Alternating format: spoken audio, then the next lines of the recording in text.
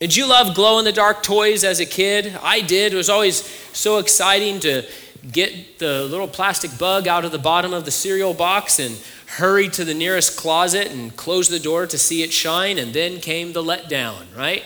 It didn't ever shine as much as you wanted to. Those toys glow because chemists mix in phosphors with the plastics, and those phosphors absorb energy from one light source and then emit it as a glowing light. The discovery of phosphorus itself was a happy accident all the way back in the 1660s. A German fellow, an alchemist named Hennig Brand, was trying to create gold out of things like alchemists do. In his case, Mr. Brand was trying to create gold out of urine. He collected 1,500 gallons of it in his basement lab and started cooking.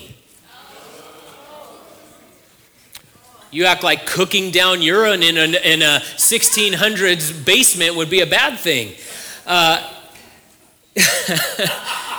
the end of his experiments, there was no gold, but there was a waxy glowing substance, phosphorus. And you know what? Hey, glowing all you want, but we use phosphorus all the time now for all sorts of things. 300 years later, in 1962, glow sticks were also developed accidentally. The chemist who stumbled upon the formulation had no idea that glow sticks had become a thing in American culture. 50 years after he created what led to the glow sticks, the chemical compound, he was told by an interviewer that his fluorescent goop had become a staple at events across the globe. And his response was, "Is that so? Maybe my granddaughter will think I'm cool now." So he didn't have a patent or anything on it. So you Christians here tonight have been made to glow in the dark. It wasn't an accident. This has been the plan all along. Before planet Earth was spinning on its axis, God, the creator of light, what's the first thing he did? Let there be light.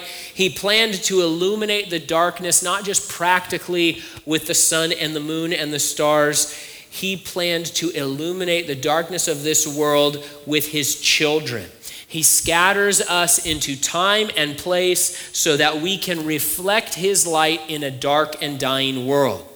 Right now, Paul is deep into a description of the differences between the Christian life and the non-Christian life, and just how different they are. In these verses, his focus is on how we as believers light up the dark by walking with Jesus. So we begin in verse 6. Let no one deceive you with empty arguments, for God's wrath is coming on the disobedient because of these things. What are the things he's talking about? Well, Paul's referencing the sins that he listed and we took a look at last week in verses 1 through 5. Quite an unpleasant list. The lifestyle of ungodly sexual expression, greed, foul language, impurity, idolatry. Things that fall under the umbrella that is earlier called the way of the Gentiles, the way of the world. Paul was very blunt in verse 5 where we read, "For know and recognize this, every sexually immoral or impure or greedy person who is an idolater does not have an inheritance in the kingdom of Christ." And we learn that to live in habitual practice of these things reveals that a person is not a Christian. It doesn't mean that every single person that has ever committed these sins is not a Christian, or that if you're a Christian and you commit the sin of vulgar, foul language, that you lose your Christianity. Paul's talking about a life lived in these practices, the habitual walking in these things. They do not have a place in the coming kingdom. Very clear, very blunt. But then more than that, Paul goes a step further and explains just how bad things are. He reveals here in verse 6 that God's wrath is coming to judge individuals and nations who partake in these things, who practice these sins. And we know that there's a future judgment coming on the whole earth, and no one will escape it who is not a believer in Jesus Christ. But there's also a here and now judgment. It's not just coming someday in the far future, it comes. And in fact, your version may say God's wrath comes on on the people who practice these sins. Linguists tell us that it is the present tense, that God's wrath comes even now in ways small and great. As Christians, if we want to glow in the dark, we first of all have to have a proper understanding about sin and righteousness, good and evil, what is right and what is wrong. And the only way to have a proper understanding on those things is to have it revealed to us on the pages of Scripture, because God there shares his truth, his explanation and revelation of what is right and what is wrong. And so Paul is giving us these warnings. He says, hey, you really need to know, right? And so much of Ephesians has been about how do we know? How do we know what God has done? How do we know who we've been made to be? How do we know what salvation really means and really entails in these things? And so we need to also know the difference between right and wrong, between sin and righteousness, between good and evil. And Paul gives us these warnings. He says, listen, the devil's going to try to trap you. We heard about that in previous passages. False teachers are going to try to deceive you. The world system is going to lie to you and tell you that sin isn't really sin, it isn't really bad, it doesn't really have the consequences God says it has. It's going to gratify you and liberate you, and it's going to benefit you. And we need to be wary of those messages because they're coming. And they are dangerous and destructive in every life, whether you're a Christian or not. Paul says, don't be deceived by the empty arguments, the shallow words. These things are devoid of substance and truth. These are words that encourage you to abandon the Lord's way, abandon the Lord's guidance and principles, and go the world's way. They offer liberation, but they deliver bondage. If you ever ordered something and then when the package gets to you, it is not what you ordered. I'm like in the middle of a saga right now, so we have some Bibles on the entryway tables for people, and when people need a Bible, they take it with them, and that's fine. So we needed a couple more. So I ordered using the same link that I did before, and then when they sent it to me, the Bible was this big. Like it was a very tiny, compact Bible. I'm like, oh, what are you going to do? Amazon. So then I went back and I ordered another Bible, the proper size, and I got that the other day, and it's literally this big. It's like some kind of monster Bible, and I just thought, this is hilarious. I put it back there. So there's a normal Bible, an enormous giant Bible, and then the other normal Bible. I keep getting things that I didn't order, right? Amazon, you made promises to me about what was going to come and be delivered to my door, and instead I have these other things, right? So sin comes along, and the message of the world comes along, and it makes these promises, makes these arguments about how you should liberate yourself from the constriction of following the Lord and following biblical morality and all these different things, but it doesn't deliver liberation, it delivers bondage.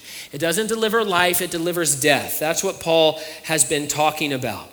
We need to learn how to recognize this spiritual propaganda when it's broadcast to us. We need to learn how to recognize false teaching and false teachers. We need to learn how to recognize messages that may seem appealing to the natural man, but underneath are just that same old lie from the enemy which says, has God really said?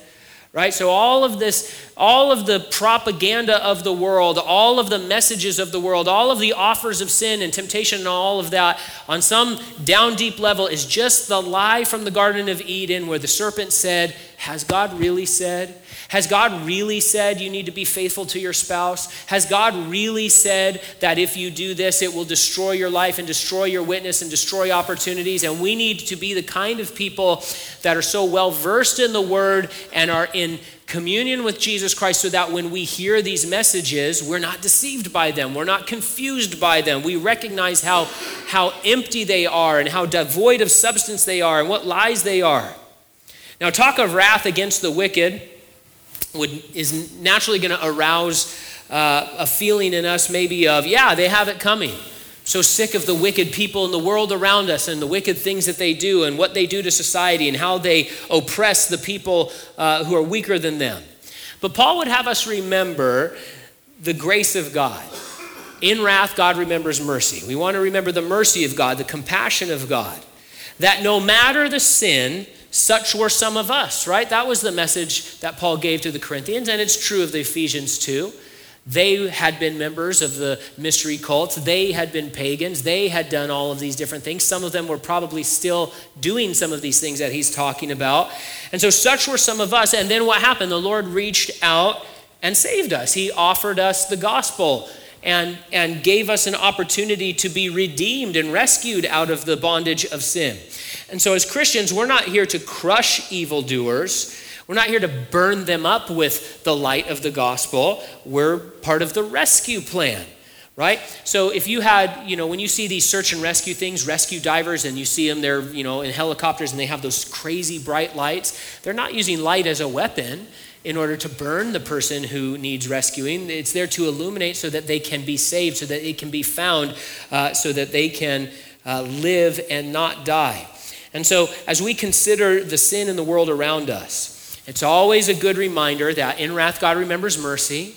And so we want to be people who are merciful because we're to mimic God and imitate him in our perspectives and our attitudes and our conduct and our words. And then on top of that, it's a good biblical thing to remember that judgment begins in the house of God, right? Just because we're believers doesn't mean, and now it doesn't matter what I do, and now it doesn't matter how I conduct myself. It matters all the more. Judgment begins in the house of God. In his writings, Paul referenced judgment 80 times, and 60 of those times it's pointed towards believers, not unbelievers. So judgment is coming against unbelievers, and God's going to make right what the world has made wrong, but we want to remember mercy. Verse 7, therefore, do not become their partners. So in chapter 3, Paul used this word partner once before. But there he said Gentiles had become partners in the promise in Christ Jesus through the gospel. So you have these opportunities for partnership. Whose partner are you going to be? The whole section is about difference and choice. We can either participate with God or we can participate with an unbelieving world. We can either be partners in grace or partners in sin. That's the option. Your life, your activity, your words are part of a greater whole. That's been the message of Ephesians from the beginning. John Donne said, no man is an island, no man lives alone. And it's true. And Paul would say all the more it's true as spiritual people who are trying to walk with God. You don't live alone. You're not an island. Paul says you are connected into the body of Christ. You're part of this magnificent, unfolding whole work that God is doing, and that he specifically knits you with other specific believers in a community on purpose so that you can be built up and they can be built up and his church can be built up in very specific ways. And so the things that we do, they're part of a greater whole.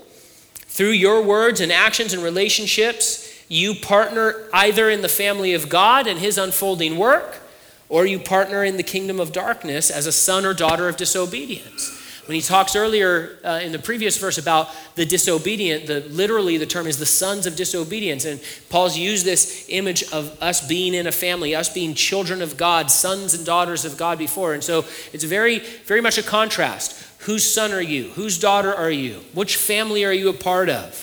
One partnership leads to growth and life and glory. The other leads to corruption and waste and death.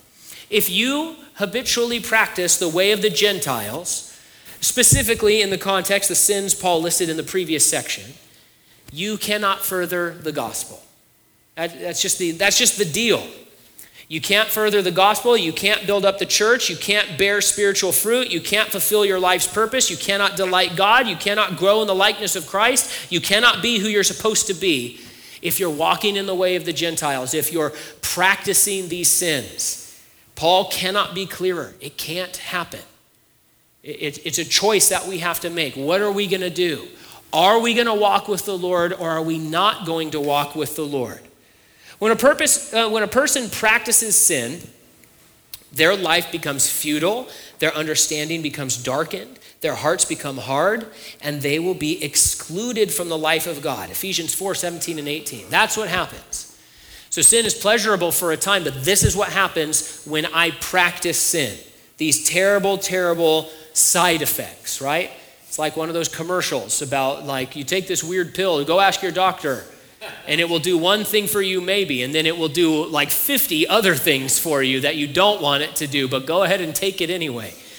Verses 7 and 11 call us as Christians to radical nonconformity to the world around us. Don't partner. Don't participate. That doesn't mean we completely remove ourselves from interaction with unbelievers. In a different epistle, Paul would say, yeah, that's impossible. You can't remove yourself from all interaction with unbelievers, with non-Christians. And the Lord doesn't want you to anyway. He wants you to be a city on a hill. He wants you to be light in the dark. But it means that we do not conform to their way of life, to the system of the world around us. It means that we live and think and decide and conduct ourselves in a totally different way, God's way, the way that's revealed on the pages of Scripture. Verse 8, for you were once darkness, but now you're light in the world. Walk as children of light. Sorry, light in the Lord. Let's do that again. For you were once darkness, but now you are light in the Lord. Walk as children of light. So it's not that you were in the dark. We were, but it's not that you were in the dark. You were darkness. I'm going to do my very best to avoid doing like a Bane impression right now for all of you Dark Knight Rises fans. You were darkness. Our hearts, depraved and dominated by sin, generate darkness in this fallen world. And this is why human society is the way it is. And this is why it doesn't matter the generation, it doesn't matter the political arrangement, it doesn't matter the number of laws or the quality of those laws, it doesn't matter the level of education or wealth or poverty. I mean, there are some better societies and some worse societies, don't get me wrong. But no matter the society, in every single one, no matter how small or large, no matter how enlightened or barbaric, in all of them, eventually you will find theft and violence and jealousy and hatred and corruption. Why?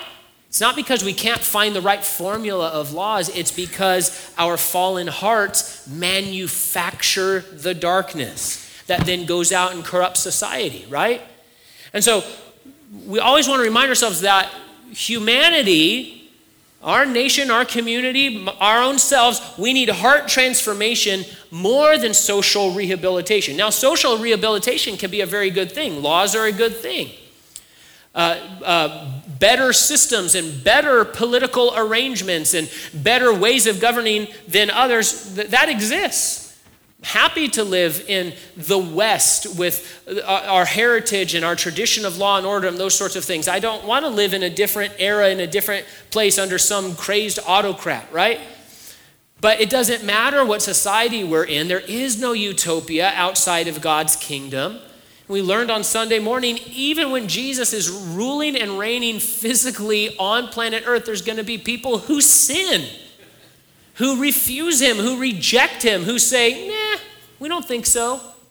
They're going to rebel still. Why? Because that's how bleak and dark the human heart is. It manufactures darkness. And so we need heart transformation. And our leaders need heart transformation. And our communities need it.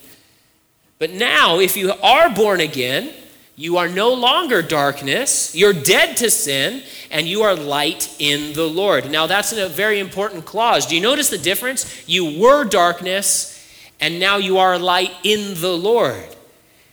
You were generating corruption and wickedness on your own. You're a little sin factory, a little corruption factory ruining the world, right? That's what all of us do left to our own devices. But now, as a Christian, you are light as long as you abide in Christ, because he is the light of the world. He is the one who brings fruit in your life. He's the one that shines through you, right? So you're not generating light on your own. You reflect the light of Jesus Christ as you abide in Christ.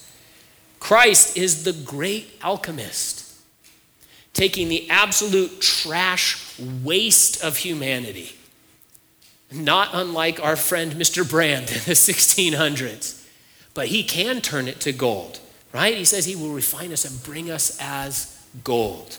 Beauty from ashes. He can take a ruined human life and fill it with glorious purpose. He can bring life from death. He's the great, magnificent alchemist. There's no starker difference between dark and light, right? We were trapped, blind, and hopeless, and then Jesus shined the gospel into the dark, and we who believe have been rescued out of darkness and made children of light. A new identity, a new reality, new ability and perspective. And since this is the case, Paul says, so walk as children of light. And it's the fourth time Paul has talked about our walk in this book. Walking means the way we live, our thoughts, our choices, our actions, our words, our attitudes, our perspectives, the way we interact with people. He said, walk worthy of your calling with which you've been called. He said, don't walk as the Gentiles do. He said, walk in love. And now he says, walk as children of light. Well, how do I do that? What does that mean to walk as a child of light? I wonder how many more times that's going to happen. How do we do it? First, by reflecting the light of the world, which is what we saw last time. We reflect the character of God as we imitate him. That's the message of verses 1 through 5. Now, elsewhere in 1 Thessalonians 5 and Romans 13, both books written by Paul, we're also told that walking in the light means things like living with self-control and putting on the armor of faith and encouraging one another and not quarreling and being spiritually awake. It's another theme he'll return to at the end of our passage. And so walking as children of light means, hey, be what God has made you to be. Receive what he has provided for you. Put on his garments. And this has been a theme throughout the last number of passages. Putting on Christ and reflecting him and imitating him. This is what God has made you to be. This is what he's been working on since before the foundation of the earth. This has been the plan all along. And so now let's do it. And so we might apply verse 8 this way. You are no longer what you were. The question is, are you what you are? Right? So the message of the Bible is if you're a Christian, God has made you these things. God has provided these things. God is doing these things in your life. Not that you have to earn it or find it or merit or anything like that. Here's what God has done, and it has been his plan all along. And so the question each of us need to ask ourselves is, okay, am I what I am made to be? And if not, why not? What's putting distance between me and the Lord? What is the obstacle? What is keeping me from laying hold of these provisions and all of these different things? Because God has done great things for us. Are we walking in them? Are we glowing in the dark? Verse 9, for the fruit of the light consists of all goodness, righteousness, and truth. The supernatural result of walking with Jesus is that spiritual fruit will grow in our lives. That's the work the Spirit does in us.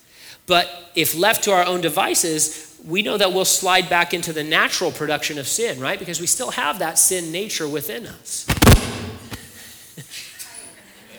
Here's what we're going to do.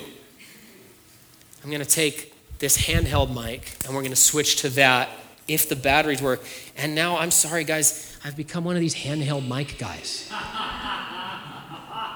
It's my absolute least favorite thing. I hate it so much, but it's for you so that you don't have to be startled by it anymore. Okay.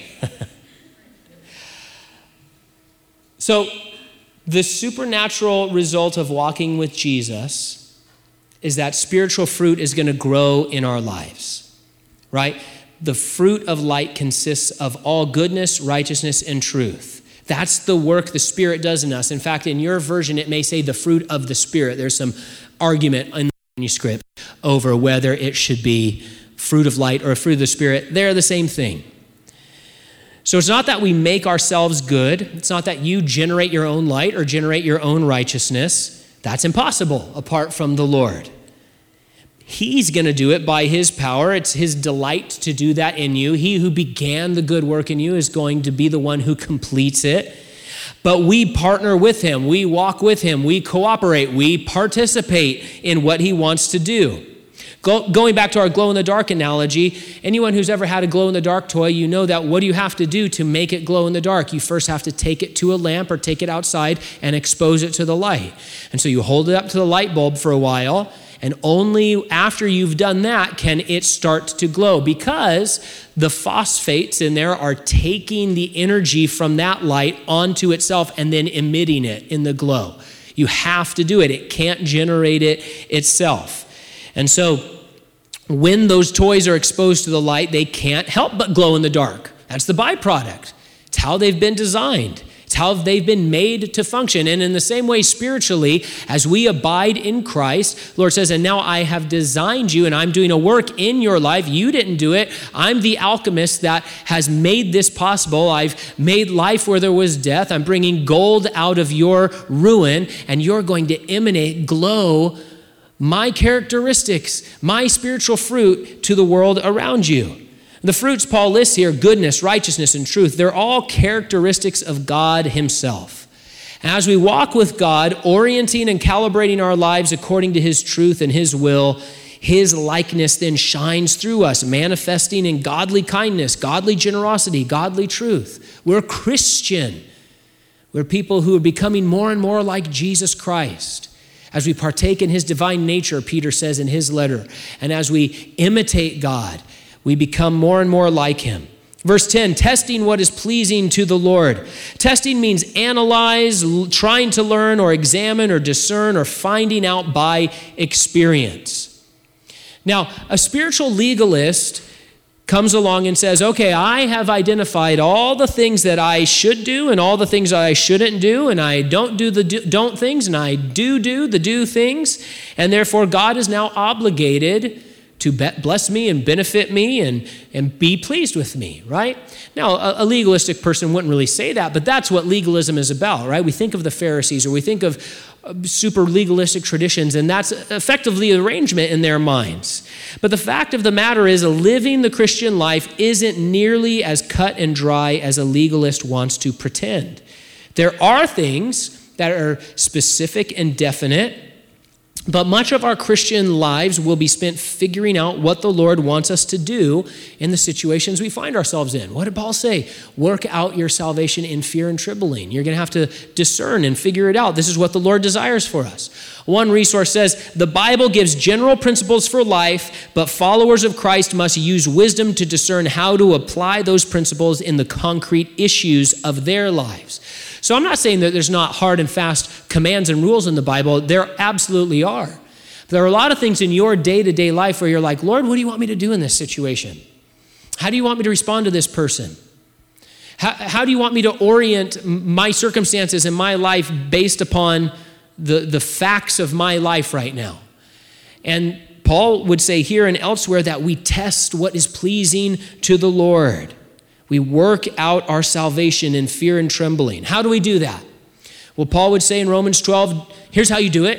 Don't be conformed to this age, but be transformed by the renewing of your mind, so that you may discern what is the good, pleasing, and perfect will of God. So as we abide in the Lord and as we obey him and as we trust him and take in his word, our minds are transformed. And as we look at what the world is doing, you say, well, I'm not going to do that. I'm not going to conform to the way of this world. Instead, I'm going to go with God. I'm going to walk with him. He's going to transform my mind because that's the work that he's doing. And then guess what? You are able to discern what is the good and pleasing and perfect will of God. You know what the real problem is? I can't talk with this hand anymore. That's the real problem. But what an exciting thought to realize that your life really can please and delight the God of the universe. We can bring him joy. Living the Christian life is not about getting God's anger off of you, about getting God's rage off of you. Now, wrath is coming on the disobedient, but we're believers. He's redeemed us. He saved us. And now he says, I pour out my grace and my love on you. So living the Christian life isn't like, how do I get God's rage off of me? We learn from the Bible that he loves us and he's interested in us. He loves to hear you sing and he loves to be with you and to use you and enrich your life with his grace. That's what the Christian life is about. Pleasing the Lord, walking in the opportunities that he's carved out for you. He says, I've prepared good works for you beforehand, and that you would walk in them, and that you would discover them, and that together we would go, and that I would delight in you, and you would delight in me. That's what the Lord wants. Verse 11, don't participate in the fruitless works of darkness, but instead expose them. What does it mean to expose the works of darkness? The term can mean rebuke, or convict, or refute. But let's remember the analogy we're in. The world is dark, very dark. You were a part of that darkness, but now you're saved. And as a Christian, you can go into the darkness and reflect the light of God's truth and righteousness and goodness. And as you glow in the dark, Christ's light exposes evil for what it is.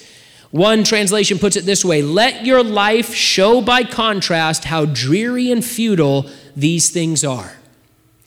Our lives as Christians should be so bright and magnificent that people in the dark look and say, well, that's what I want. I want in on that. How does this work practically? Well, there are at least 3 ways that we expose the darkness. The words can mean things that we speak in private. As you rebuke a fellow believer who you see is in sin, and you say, hey, I'm speaking to you in private, the way that we're directed to in the New Testament, and saying, hey, what you're doing is wrong, and let me tell you the truth of God's word. There's also sort of the public proclamation, the public preaching, not just in a formal church sense, but taking stands and saying, hey, this over here, this law is wrong. Hey, this activity, it is wrong, and we're not going to have anything to do with it. But it also can mean simply our conduct, which will contrast the fruitlessness of darkness with the fruitfulness of light. Now, just by living our lives as the Lord does the thing he wants to do, it exposes how fruitless the tree over there is, because my tree is so laden with fruit. That's the idea. Our goal in exposing sin is not to harm the sinner. The goal is that the exposure therapy would convince them of what's really going on and what's really possible, and that they would realize that they are trapped in rotten corruption and that there's an alternative. God shined a bright light on Saul of Tarsus, right? Didn't he? Shined a light on him and stopped him where he was. And he says, let me explain to you what's really going on. He said, I saw this light, I heard this voice, and I realized, oh my goodness, everything I've been doing my whole life is wrong. I'm not pleasing God. I'm bringing wrath on myself. I'm not helping God. I'm blaspheming him. And so God shined a light on Saul of Tarsus in an effort to rescue him. And aren't we glad the Lord did that? Of course we are. We can expose fruitlessness by simply being people who bear fruit. And if I'm fed up with the evil around me, if I'm enraged by the corruption of society, one of the best things I can do to combat it is simply to bear fruit, which will happen as I walk with God and obey his commands, right? So it's not like, okay, well, I have to bear a bunch of fruit. No, allow the Lord to bear fruit in your life, and that's one of the best things that you can do in order to help society around you. That's what Paul's talking about. Verse 12, for it is shameful even to mention what is done by them in secret. Okay, wait, if we're supposed to expose the works of darkness, why is he saying don't even talk about them? It seems confusing. Paul wants us to have a proper perspective on sin. It's not a trifle. It's not a joke. It's not a small thing. It's shameful, terrible, rancid, dangerous, destructive. One commentator writes, Paul wants to convey the seriousness of these sexual sins without discussing the details of the depravity. And so we shouldn't take sin lightly or glibly, not in our own lives, not in the church, not in society. We should see it and evaluate it the way God sees it and respond accordingly. Verse 13, everything exposed by the light is made visible, for what makes everything visible is light. You've probably seen those terrible experiments where they shine a black light on a hotel bed. Isn't that just about the worst thing you've ever seen or heard of? The light makes all the grime visible, and guess what? Some hard choices have to be made then. People say, bring a black light with you to a hotel. Nope, not unless you're willing to immediately pack up and leave and go somewhere else to the next hotel where the exact same thing is going to happen. That's where I become a ignorance is bliss kind of person, right? But so here we are, glowing in the dark, the light of Jesus Christ, by preaching the truth, by lovingly but faithfully calling out sin in our society and especially within the church, and by simply bearing spiritual fruit. All of those things make us shine in the dark and expose evil deeds. We glow, and as we glow, the fruitless grime of evil is exposed, and when it's exposed, choices can be made. When sin is revealed in our lives as Christians, we can cleanse ourselves of it. And when unbelievers are exposed to the light, they often turn to Christ and are saved. Not always, but that's what happened to Paul. That's what happened to the Ephesians. That's what happened to you and I. And so we want to expose in an effort to rescue. Verse 14 concludes, therefore it is said, get up, sleeper, and rise up from the dead, and Christ will shine on you. Scholars generally agree that this quote came from an ancient Christian hymn that would have been familiar to the church at Ephesus. There are some who make a case that Paul himself wrote it. I like that. I think that's pretty neat. We don't think of Paul as a songwriter, but there's good evidence that songs are hidden in Ephesians chapter 1 and Colossians chapter 1, and maybe he wrote this song here. The line of the song given comes from Isaiah 26 and 60, sort of loose uses of passages from those chapters.